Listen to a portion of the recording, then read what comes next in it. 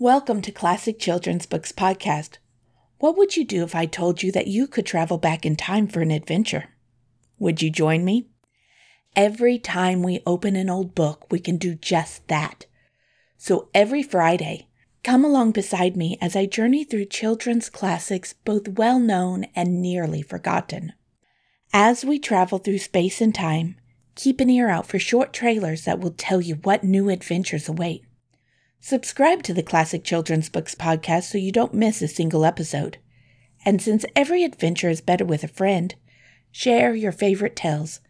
When you leave a review on your favorite podcasting app, you are creating a map for other travelers to find us on our expeditions.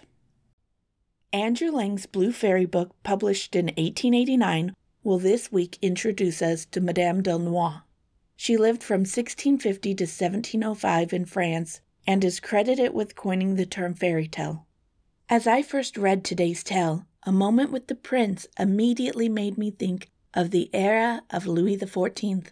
During his reign, the clothing and hairstyles of the men were extravagant, and the ladies even more so. Madame Delnoy was an aristocrat of the time and greatly disliked arranged marriages, like the one she was forced into at 16. She was fascinated with fairies and would often dress up for parties she attended where she was naturally sought out for her storytelling abilities. Many other aristocratic women of her time were inspired to write fairy tales of their own thanks to Madame Delnoy.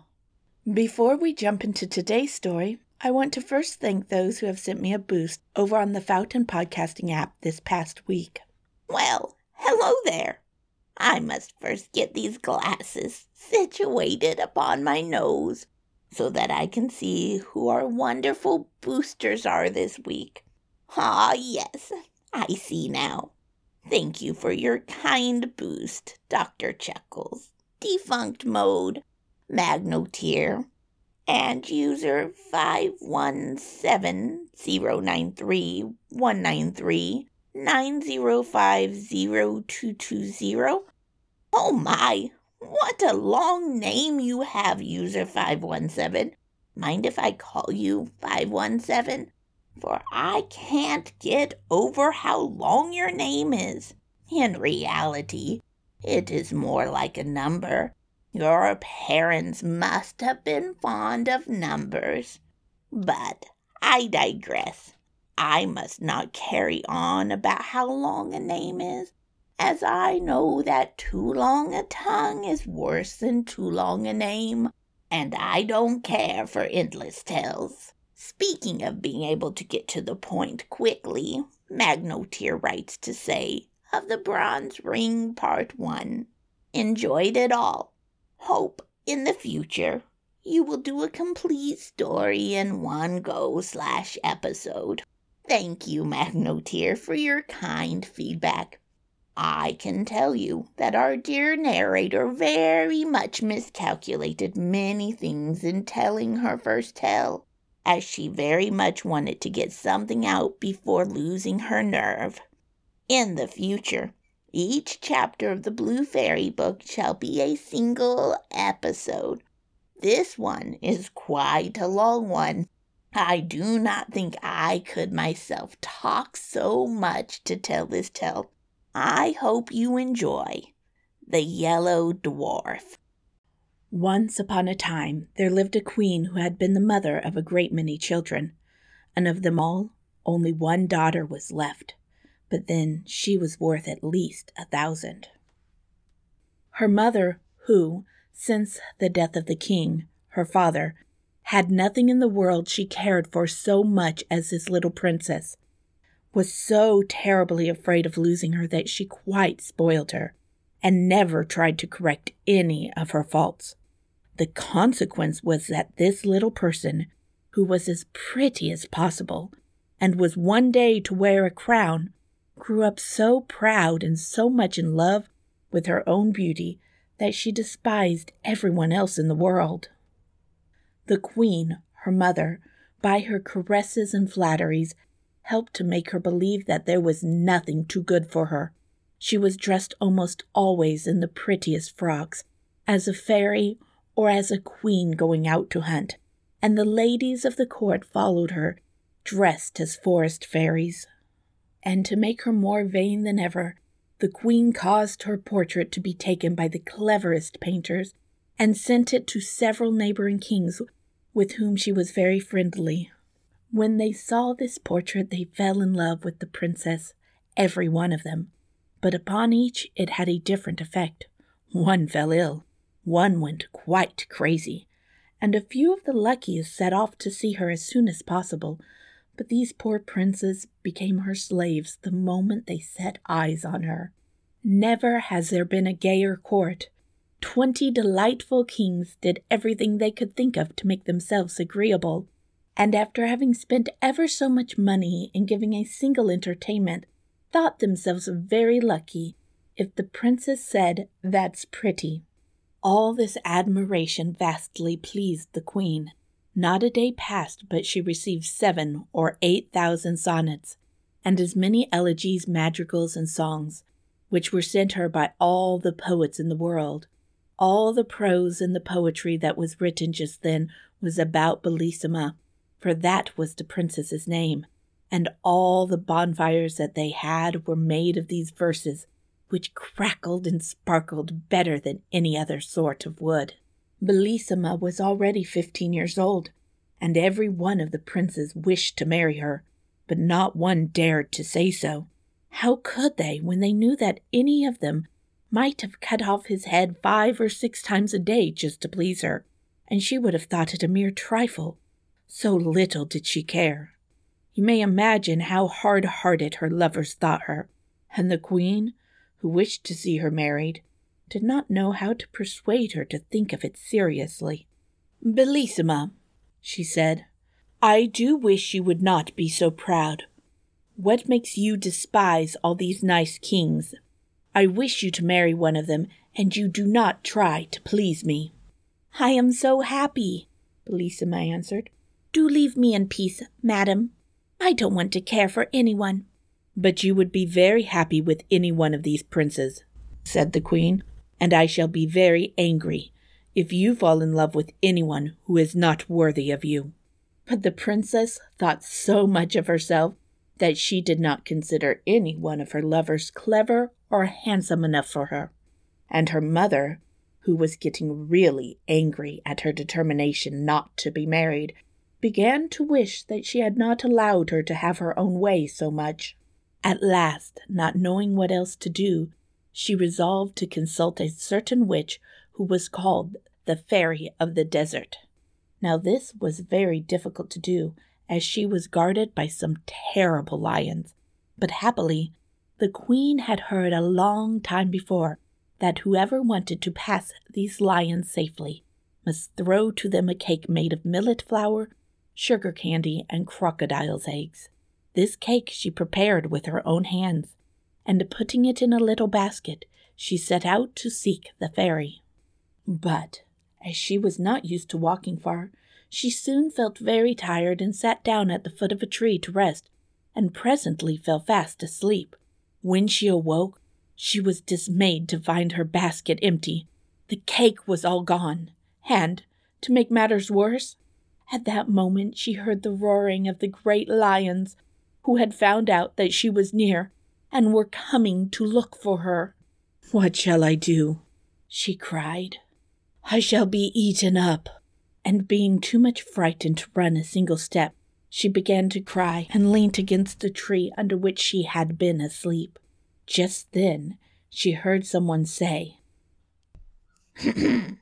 She looked all round her, and then up at the tree, and there she saw a little tiny man who was eating oranges. "Oh, Queen," said he, "I know you very well, and I know how much afraid you are of the lions. And you are quite right, too, for they have eaten many other people, and what can you expect, as you have not any cake to give them?" "I must make up my mind to die," said the poor queen. "Alas, I should not care so much if only my dear daughter were married." "Oh, you have a daughter?" cried the yellow dwarf, who was so called because he was a dwarf and had such a yellow face and lived in the orange tree. I'm really glad to hear that, for I've been looking for a wife all over the world. Now, if you will promise that she shall marry me, not one of the lions, tigers, or bears shall touch you. The queen looked at him and was almost as much afraid of his ugly little face as she had been of the lions before, so that she could not speak a word. What? You hesitate, madam? Cried the dwarf. You must be very fond of being eaten up alive. And, as he spoke, the queen saw the lions which were running down a hill towards them. Each one had 2 heads, 8 feet, and 4 rows of teeth, and their skins were as hard as turtle shells and were bright red. At this dreadful sight, the poor queen, who was trembling like a dove when it sees a hawk, cried out as loud as she could, "Oh dear! Mr. Dwarf, Bellissima shall marry you." Oh, indeed, said he disdainfully. Bellissima is pretty enough, but I don't particularly want to marry her. You can keep her. "Oh, noble sir," said the queen in great distress, "do not refuse her. She is the most charming princess in the world." Yeah, well, he replied, out of charity, I will take her. But be sure you don't forget that she is mine. As he spoke, a little door opened in the trunk of the orange tree. In rushed the queen, only just in time, and the door shut with a bang in the faces of the lions. The queen was so confused that at first she did not notice another little door in the orange tree, but presently it opened and she found herself in a field of thistles and nettles. It was encircled by a muddy ditch, and a little further on was a tiny thatched cottage, out of which came the yellow dwarf with a very jaunty air.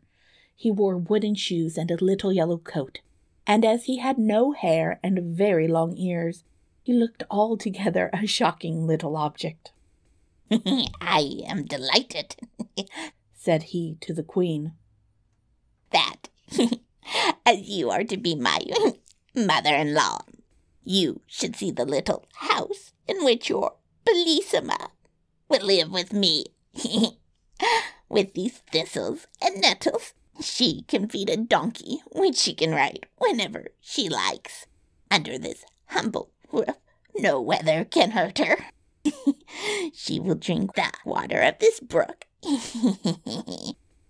and eat frogs which grow very fat about here.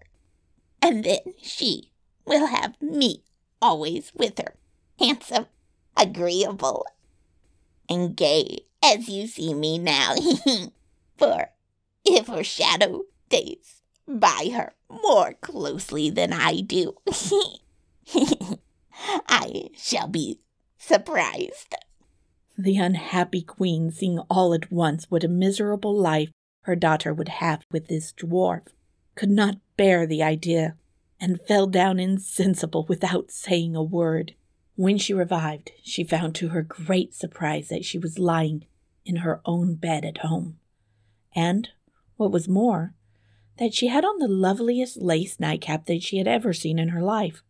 At first, she thought that all her adventures, the terrible lions, and her promise to the yellow dwarf that he should marry Bellissima must have been a dream. But there was the new cap with its beautiful ribbon and lace to remind her that it was all true, which made her so unhappy that she could neither eat, drink, nor sleep for thinking of it. The princess, who, in spite of her wilfulness, really loved her mother with all her heart, was much grieved when she saw her looking so sad, and often asked her what was the matter. But the queen, who didn't want her to find out the truth, only said that she was ill, or that one of the neighbors was threatening to make war against her. Bellissima knew quite well that something was being hidden from her, and that neither of these was the real reason of the queen's uneasiness. So she made up her mind that she would go and consult the fairy of the desert about it, especially as she had often heard how wise she was, and she thought that at the same time she might ask her advice as to whether it would be as well to be married or not. So with great care she made some of the proper cake to pacify the lions, and one night went up to her room very early, pretending that she was going to bed. But instead of that, she wrapped herself up in a long white veil and went down a secret staircase and set off, all by herself, to find the witch. But when she got as far as the same fatal orange tree and saw it covered with flowers and fruit, she stopped and began to gather some of the oranges, and then, putting down her basket, she sat down to eat them. But when it was time to go on again, the basket had disappeared, and though she looked everywhere, not a trace of it could she find. The more she hunted for it, the more frightened she got, and at last she began to cry.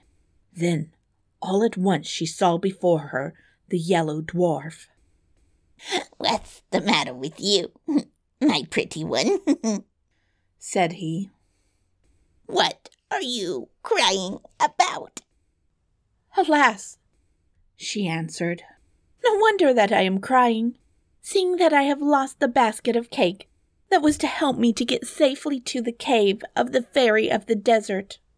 "And what do you want with her, pretty one?" said the little monster. "For I am a friend of hers, and, for the matter of that, I am quite as clever as she is." "The queen, my mother," replied the princess, "has lately fallen into such a deep sadness that I fear she will die, and I am afraid that perhaps I am the cause of it, for she very much wishes me to be married, and I must tell you truly that as yet I have not found anyone I consider worthy to be my husband. So for all these reasons I wished to talk to the fairy." "Do not give yourself any further trouble, princess," answered the dwarf. "I can tell you all you want to know better than she could. The queen, your mother, has promised you in marriage." "Has promised me?" interrupted the princess. "Oh, no, I'm sure she has not. She would have told me if she had. I am too much interested in the matter for her to promise anything without my consent. You must be mistaken." "Beautiful princess," cried the dwarf suddenly, throwing himself on his knees before her. "I flatter myself that you will not be displeased at her choice when I tell you that it is to me she has promised the happiness of marrying you." "You?" cried Bellissima, starting back. "My mother wishes me to marry you? How can you be so silly as to think of such a thing?" "Oh, it isn't that I care much to have that honor," cried the dwarf angrily. "but here are the lions coming. They'll eat you up in 3 mouthfuls, and there will be an end of you and your pride." And indeed, at that moment the poor princess heard their dreadful howls coming nearer and nearer. "What shall I do?" she cried. "Must all my happy days come to an end like this?" The malicious dwarf looked at her and began to laugh spitefully. "At least," said he, "you have the satisfaction of dying unmarried. A lovely princess like you must surely prefer to die rather than to be the wife of a poor little dwarf like myself." "Oh, don't Don't be angry with me, cried the princess, clasping her hands. I'd rather marry all the dwarfs in the world than die in this horrible way. Look at me well, princess, before you give me your word, said he. I don't want you to promise me in a hurry. Oh, cried she, the lions are coming. I have looked at you enough. I am so frightened. Save me this minute, or I shall die of terror. Indeed, as she spoke, she fell down insensible, and when she recovered, she found herself in her own little bed at home. How she got there, she could not tell, but she was dressed in the most beautiful lace and ribbons, and on her finger was a little ring made of a single red hair, which fitted so tightly that, try as she might, she could not get it off. When the princess saw these things and remembered what had happened, she, too, fell into the deepest sadness, which surprised and alarmed the whole court, and the queen more than anyone else. 100 times she asked Bellissima if anything was the matter with her, but she always said that there was nothing. At last, the chief men of the kingdom, anxious to see their princess married, sent to the queen to beg her to choose a husband for her as soon as possible. She replied that nothing would please her better, but that her daughter seemed so unwilling to marry, and she recommended them to go and talk to the princess about it themselves. So this they at once did. Now Bellissima was much less proud since her adventure with the yellow dwarf, and she could not think of a better way of getting rid of the little monster than to marry some powerful king. Therefore, she replied to their request much more favorably than they had hoped, saying that, though she was very happy as she was, still, to please them, she would consent to marry the king of the gold mines.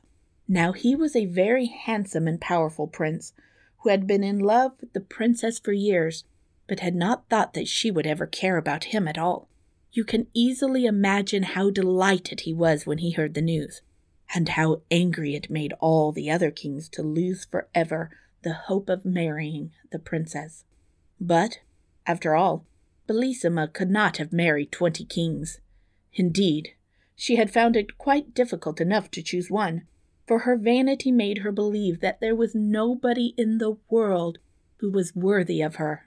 Preparations were begun at once for the grandest wedding that had ever been held at the palace. The king of the gold mines sent such immense sums of money that the whole sea was covered with the ships that brought it.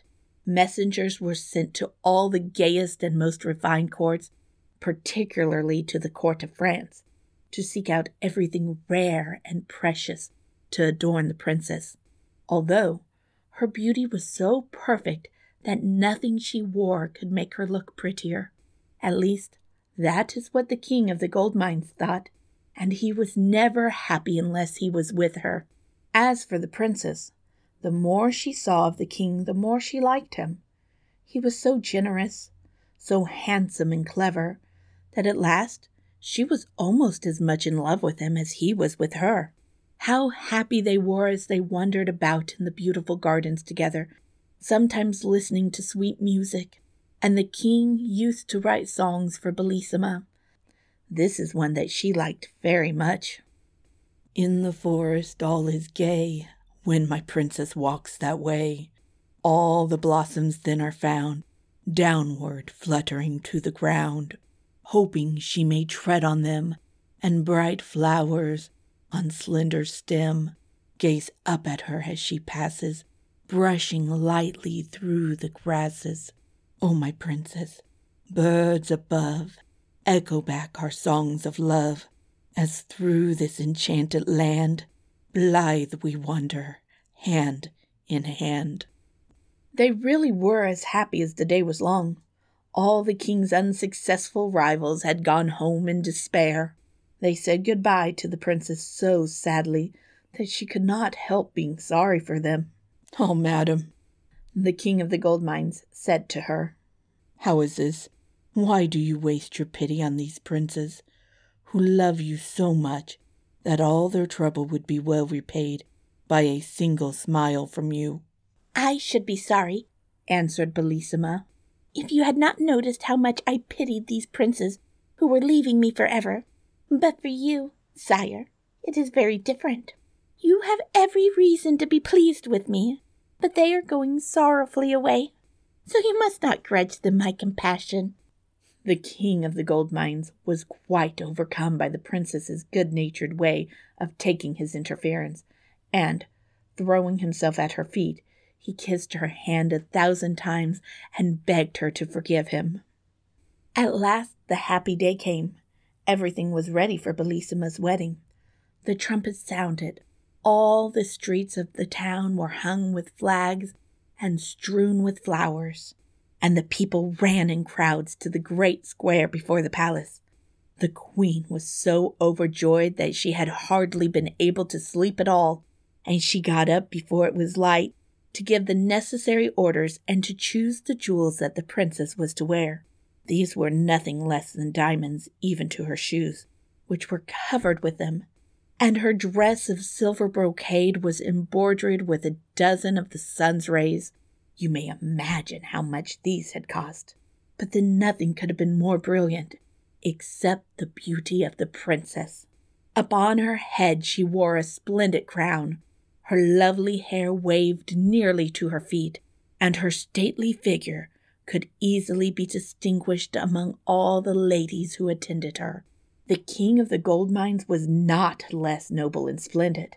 It was easy to see by his face how happy he was, and everyone who went near him returned loaded with presents, for all round the great banqueting hall had been arranged 1,000 barrels full of gold, and numberless bags made of velvet, embroidered with pearls and filled with money, each one containing at least 100,000 gold pieces, which were given away to everyone who liked to hold out his hand, which numbers of people hastened to do.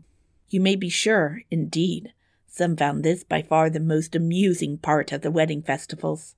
The queen and the princess were just ready to set out with the king, when they saw, advancing towards them from the end of the long gallery, 2 great basilisks, dragging after them a very badly made box. Behind them came a tall old woman, whose ugliness was even more surprising than her extreme old age. She wore a ruff of black taffeta, a red velvet hood, and a farthingale all in rags, and she leaned heavily upon a crutch. This strange old woman, without saying a single word, hobbled 3 times round the gallery, followed by the basilisks. Then, stopping in the middle, and brandishing her crutch threateningly, she cried, "Ho, queen! Ho, princes! Do you think you're going to break with impunity the promise that you made to my friend the Yellow Dwarf? I am the fairy of the desert. Without the Yellow Dwarf and his orange tree, my great lions would soon have eaten you up, I can tell you. And in fairyland we do not suffer ourselves to be insulted like this. Make up your minds at once what you will do, for I vow that you shall marry the Yellow Dwarf. If you don't, may I burn my crutch." "Oh, princess," said the queen, weeping, "what is this that I hear? What have you promised?" "Oh, my mother," replied Bellissima sadly. "what did you promise yourself?" The king of the gold mines, indignant at being kept from his happiness by this wicked old woman, went up to her, and threatening her with his sword, said, "Get away out of my country at once and forever, miserable creature, lest I take your life, and so rid myself of your malice." He had hardly spoken these words when the lid of the box fell back on the floor with a terrible noise, and to their horror, out sprang the yellow dwarf, mounted upon a great Spanish cat. "Rash youth," he cried, rushing between the fairy of the desert and the king. "Dare to lay a finger upon this illustrious fairy? Your quarrel is with me only. I am your enemy and your rival. That faithless princess who would have married you is promised to me. See if she has not upon her finger a ring made of one of my hairs. Just try to take it off, and you will soon find out that I am more powerful than you are." "Wretched little monster," said the king, "do you dare to call yourself the princess's lover, and to lay claim to such a treasure? Do you know that you are a dwarf, that you are so ugly that one cannot bear to look at you, and that I should have killed you myself long before this, if you had been worthy of such a glorious death?" The yellow dwarf, deeply enraged at these words, set spurs to his cat, which yelled horribly and leapt hither and thither, terrifying everybody except the brave king, who pursued the dwarf closely till he, drawing a great knife with which he was armed, challenged the king to meet him in single combat, and rushed down into the courtyard of the palace with a terrible clatter. King, quite provoked, followed him hastily, but they had hardly taken their places facing one another, and the whole court had only just had time to rush out upon the balconies to watch what was going on, when suddenly the sun became as red as blood, and it was so dark that they could scarcely see at all. The thunder crashed, and the lightning seemed as if it must burn up everything. The two basilisks appeared, one on each side of the bad dwarf, like giants, mountains high, and fire flew from their mouths and ears until they looked like flaming furnaces. None of these things could terrify the noble young king, and the boldness of his looks and actions reassured those who were looking on, and perhaps even embarrassed the yellow dwarf himself. But even his courage gave way when he saw what was happening to his beloved princess, for the fairy of the desert, looking more terrible than before, mounted upon a winged griffin, and with long snakes coiled round her neck, had given her such a blow with the lance she carried that Bellissima fell into the queen's arms, bleeding and senseless. Her fond mother, feeling as much hurt by the blow as the princess herself, uttered such piercing cries and lamentations that the king, hearing them, entirely lost his courage and presence of mind. Giving up the combat, he flew towards the princess, to rescue or to die with her. But the yellow dwarf was too quick for him. Leaping with his Spanish cat upon the balcony, he snatched Bellissima from the queen's arms, and before any of the ladies of the court could stop him, he had sprung upon the roof of the palace and disappeared with his prize. The king, motionless with horror, looked on despairingly at this dreadful occurrence, which he was quite powerless to prevent. And to make matters worse, his sight failed him. Everything became dark, and he felt himself carried along through the air by a strong hand. This new misfortune was the work of the wicked fairy of the desert, who had come with the yellow dwarf to help him carry off the princess, and had fallen in love with the handsome young king of the gold mines directly she saw him. She thought that if she carried him off to some frightful cavern and chained him to a rock, then the fear of death would make him forget Bellissima and become her slave. So, as soon as they reached the place, she gave him back his sight, but without releasing him from his chains, and by her magic power she appeared before him as a young and beautiful fairy, and pretended to have come there quite by chance. "What do I see?" she cried. "Is it you, dear Prince? What misfortune has brought you to this dismal place?" The king, who was quite deceived by her altered appearance, replied, "Alas, beautiful fairy, the fairy who brought me here first took away my sight, but by her voice I recognized her as the fairy of the desert, though what she should have carried me off for, I cannot tell you." "Ah," cried the pretend fairy, "to her hand. You won't get away until you have married her. She has carried off more than one prince like this, and she will certainly have anything he takes up." While she was thus pretending to be sorry for the king, he suddenly noticed her feet, which were like those of a griffin, and knew in the moment that this must be the fairy of the desert, for her feet were the one thing she could not change, however pretty she might make her face. Without seeming to have noticed anything, he said, in a confidential way, "Not that I have any dislike to the fairy of the desert, but I really cannot endure the way in which she protects the yellow dwarf and keeps me chained here like a criminal. It is true that I love a charming princess, but if the fairy should set me free, my gratitude would oblige me to love her only." "Do you really mean to say?" said the fairy, quite. "Surely," replied the prince. "How could I deceive you? You see, it is so much more flattering to my vanity to be loved by a fairy than by a simple princess. But even if I am dying of love for her, I shall pretend to hate her until I am set free."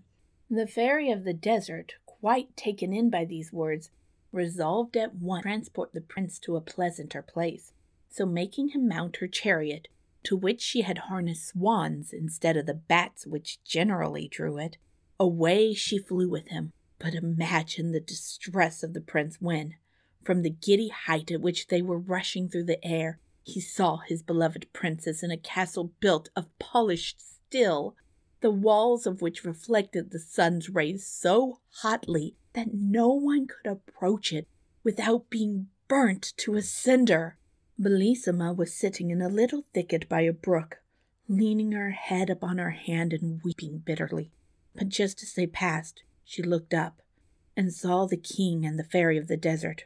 Now the fairy was so clever that she could not only seem beautiful to the king, but even the poor princess thought her the most lovely being she had ever seen. "What?" she cried. "Was I not unhappy enough in this lonely castle to which that frightful yellow dwarf brought me? Must I also be made to know that the king of the gold mine ceased to love me as soon as he lost sight of me? But who can my rival be, whose fatal beauty is greater than mine?" While she was saying this, the king, who really loved her as much as ever, was feeling terribly sad at being so rapidly torn away from his beloved princess. But he knew too well how powerful the fairy was to have any hope of escaping from her, except by great patience and cunning. The fairy of the desert had also seen, and she tried to read the king's eyes the effect that this unexpected sight had had upon him. "No one can tell you what you wish to know better than I can," said he. "This chance meeting with an unhappy princess for whom I once had a passing fancy before I was lucky enough to meet you has affected me a little, I admit, but you are so much more to me that I would rather die than leave you." "Ah, Prince," she said, "can I believe that you really love me so much?" "Time will show, madam," replied the king. "But if you wish to convince me that you have some regard for me, do not, I beg of you, refuse to aid Bellissima." "Do you know what you are asking?" said the fairy of the desert, frowning and looking at him suspiciously. "Do you want me to employ my art against the yellow dwarf, who is my best friend, and take away from him a proud princess whom I can but look upon as my rival?" The king sighed, but made no answer. Indeed, what was there to be said to such a clear-sighted person? At last they reached a vast meadow, gay with all sorts of flowers. A deep river surrounded it, and many little brooks murmured softly under the shady tree, where it was always cool and fresh. A little way off stood a splendid palace, the walls of which were of transparent emerald. As soon as the swans which drew the fairy's chariot had alighted under a porch, which was paved with diamonds and had arches of rubies, they were greeted on all sides by thousands of beautiful beings, who came to meet them joyfully, singing these words: "When love within a heart would reign, useless to strive against him, the proud but feel a sharper and make a greater triumph his." The Fairy of the Desert was delighted to hear them sing of her triumphs. She led the king into the most splendid room that can be imagined, and left him alone for a little while, just that he might not feel that he was a prisoner. But he felt sure that she had not really gone quite away, but was watching him from some hiding place. So, walking up to a great mirror, he said to it, "Trusty counselor, let me see what I can do to make myself agreeable to the charming Fairy of the Desert, for I can think of nothing but how to please." And he at once set to work to curl his hair, and, seeing upon a table a grander coat than his own, he put it on carefully. The fairy came back so delighted that she could not conceal her joy. "I am quite aware of the trouble you have taken to please me," said she, "and I must tell you that you have succeeded perfectly already. You see, it is not difficult to do if you really care for me." The king, who had his own reasons for wishing to keep the old fairy in a good humor, did not spare pretty speeches, and after a time he was allowed to walk by himself upon the seashore. The Fairy of the Desert had, by her enchantments, raised such a terrible storm that the boldest pilot would not venture out in it, so she was not afraid of her prisoners being able to escape. And he found it some relief to think sadly over his terrible situation without being interrupted by his cruel captor. Presently, after walking wildly up and down, he wrote these verses upon the sand with his stick. "At last may I upon this shore lighten my sorrow with soft tears. Alas, alas, I see no more my love who yet my sadness cheers. And thou, O raging stormy sea, stirred by wild winds from depth to height, thou holdest my loved one far from me, and I am captive to thy might. My heart is still more wild than thine, for fate is cruel. Why must I thus in exile pine? Why is my princess snatched from me? O lovely nymphs from ocean caves, who know how true love may be, come up and calm the furious waves, and set a desperate lover free." While he was still writing, he heard a voice which attracted his attention in spite of himself. Seeing that the waves were rolling in higher than ever, he looked all round him, and presently saw a lovely lady floating gently towards him upon the crest of a huge pillow. Her long hair spread all about her. In one hand she held a mirror, and in the other a comb, and instead of feet she had a beautiful tail like a fish, with which she swam. The king was struck dumb with astonishment at this unexpected sight, but as soon as she came within speaking distance, she said to him, "I know how sad you are at losing your princess, and being kept a prisoner by the Fairy of the Desert. If you like, I will help you to escape from this fatal place, where you may otherwise drag on a weary for 30 years or more." The king of the gold mines hardly knew what answer to make to this proposal, not because he did not wish very much to escape, but he was afraid that this might be only another device by which the Fairy of the Desert was trying to deceive him. As he hesitated, the mermaid, who guessed his thoughts, said to him, "You may trust me. I am not trying to entrap you. I am so angry with the yellow dwarf and the fairy of the desert that I am not likely to wish to help them, especially since I constantly see your poor princess, whose beauty and goodness make me pity her so much. And I tell you that if you will have confidence in me, I will help you escape." "I trust you absolutely," cried the king, "and I will do whatever you tell me. But if you have seen my princess, I beg of you to tell me how she is and what is happening to her." "We must not waste time in talking," said she. "Come with me, and I will carry you to the castle of Still, and we will leave upon the shore a figure so like you that even the fairy herself will be deceived by it." So saying, she quickly collected a bundle of seaweed, and, blowing it 3 times, she said, "My friendly seaweeds, I order you to stay here, stretched upon the sand until the fairy of the desert comes to take you away." And at once the seaweeds became like the king, who stood looking at them in great astonishment, for they were even dressed in a coat like his, but they lay there pale and still, as the king himself might have lain if one of the great waves had overtaken him and thrown him senseless upon the shore. And then the mermaid caught up the king, and away they swam joyfully together.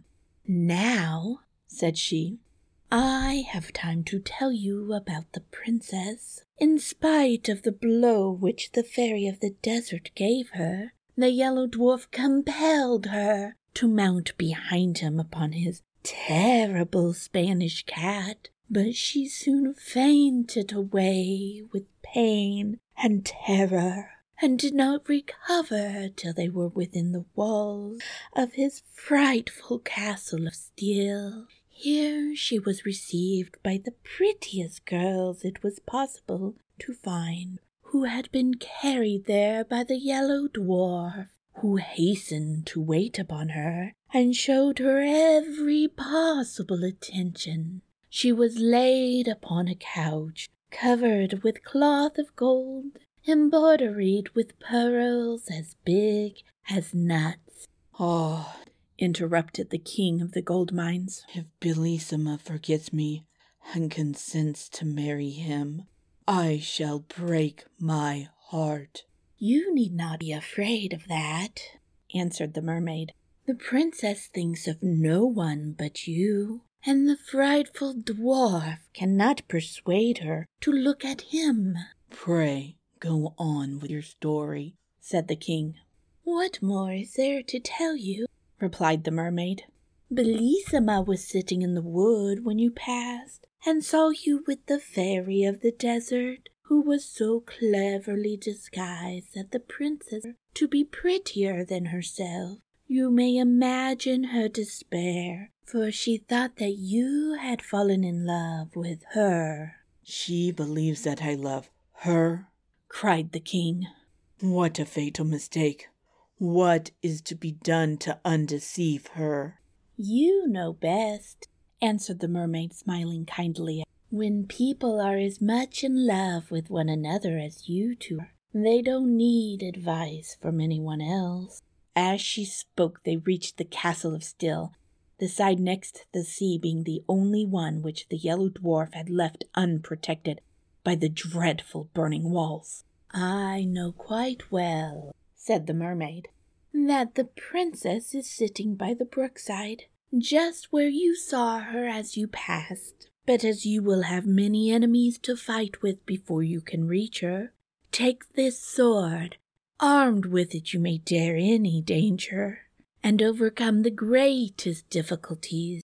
Only beware of one thing, that is, never to let it fall from your hand. Farewell.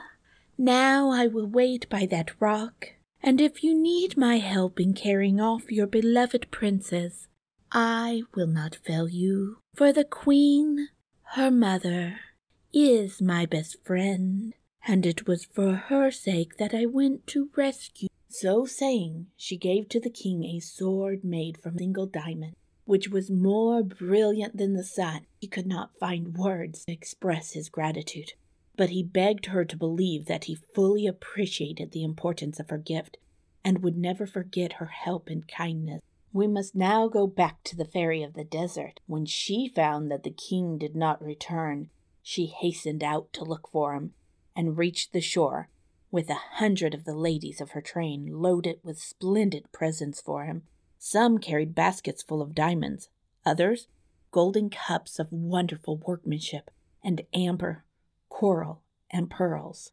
Others, again, balanced upon their heads bells of the richest and most beautiful stuffs, while the rest brought fruit and flowers, and even birds. But what was the horror of the fairy who followed this gay troop, when she saw stretched upon the sands the image of the king, which the mermaid had made with seaweeds. Struck with astonishment and sorrow, she uttered terrible and threw herself down beside the bridge, weeping and howling and calling upon her 11 sisters, who were also fairies, and who came to her assistance. But they were all taken in by the image, for, clever as they were, the mermaid was still clever, and all they could do was to help the fairy of the desert to make a wonderful monument over what they thought was the grave of the king of the gold mine. But while they were collecting jasper, porphyry, agate, and marble, gold and bronze, statues and devices to immortalize the king's memory, he was thanking the good mermaid and begging her still to help him, which she graciously promised to do as she disappeared. And then he set out for the castle of Still. He walked fast, looking anxiously round him, and longing once more to see his darling Believe. But he had not gone far before he was surrounded by 4 terrible sphinxes, who would very soon have torn him to pieces with their sharp talons if it had not been for the mermaid's diamond sword. For no sooner had he flashed it before their eyes than down they fell at his feet quite helpless, and he killed them with one blow. But he had hardly turned to continue his search when he met 6 dragons covered with scales that were harder than iron. Frightful as this encounter was, the king's courage was unshaken, and by the aid of his wonderful sword he cut them in pieces one after the other. Now he hoped his difficulties were over, but at the next turning he was met by one which he did not know how to overcome. 24 pretty and graceful nymphs advanced towards him, holding garlands of flowers, with which they barred the way. Where are you going, Prince? They said. It is our duty to guard this place, and if we let you pass, great misfortunes will happen to you and to us. We beg not to insist upon going on. Do you want to kill 24 girls who have never displeased you in any way? The king did not know what to do or say. It went against all his ideals as a knight to do anything a lady begged him not to do. But, as he hesitated, a voice in his ear said, "Strike, and do not spare, or your princess is lost forever." So, without replying to the nymphs, he rushed forward instantly, breaking their garlands and scattering them in all directions, and then went on without further hindrance to the little wood where he had seen Bellissima. She was seated by the brook, looking pale and weary when he reached her, and he would have thrown himself down at her feet, but she drew herself away from him with as much indignation as if he had been the yellow dwarf. "Ah, princess," he cried, "do not be angry with me. Let me explain everything.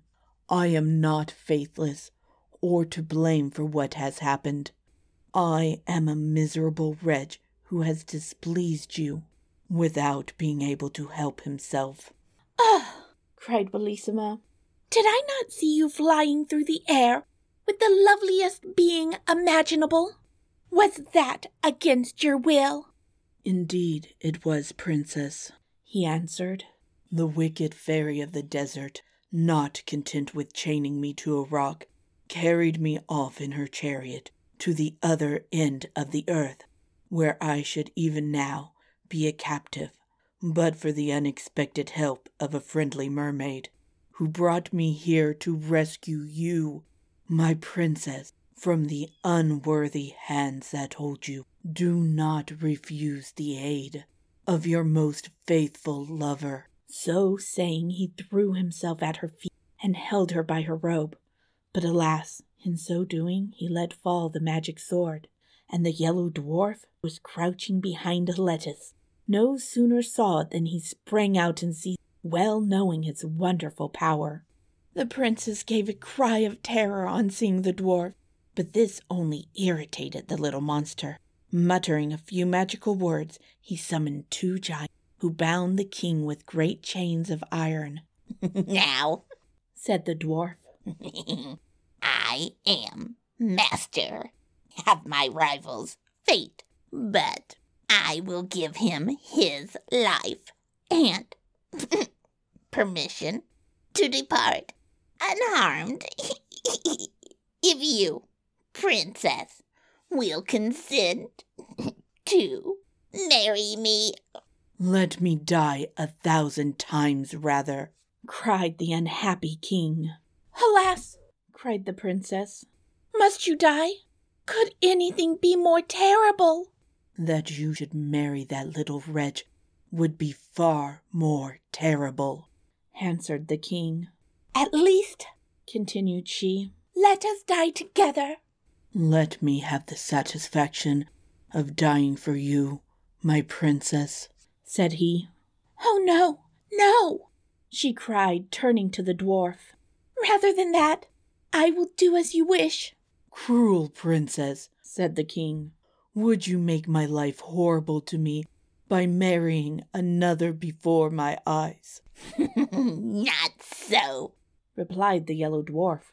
"You are a rival of whom I am too much afraid. You shall not see our marriage." So saying, in spite of Bellissima's tears and cries, he stabbed the king to the heart with the diamond sword.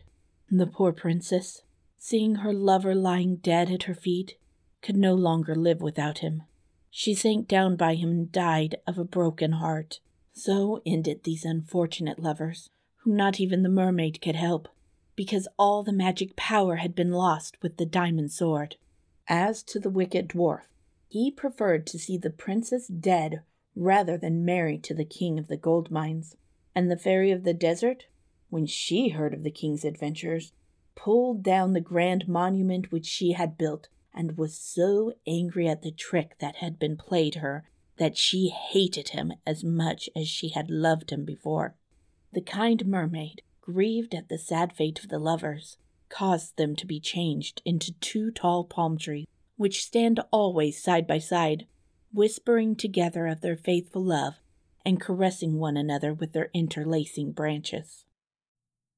I hope you enjoyed today's tale. Just as there are many libraries in the world that house our tattered guides, there are many places where you can listen to Classic Children's Books podcast. But my favorite spot is a little hidden gem called Fountain FM. Fountain is powered by the Lightning Network and allows listeners to earn Satoshis, the teensy tiniest amount of Bitcoin, just for listening to their favorite shows. At Fountain FM, you can clip the most interesting parts from our classic tales to share with your friends. If you leave a boost, maybe a friend or foe from the pages of our books will give you a shout out or even read your boost. In the future, I hope to bring more voices to add to the character of our old friends. You can help by joining my new community at classicchildrensbooks.locals.com.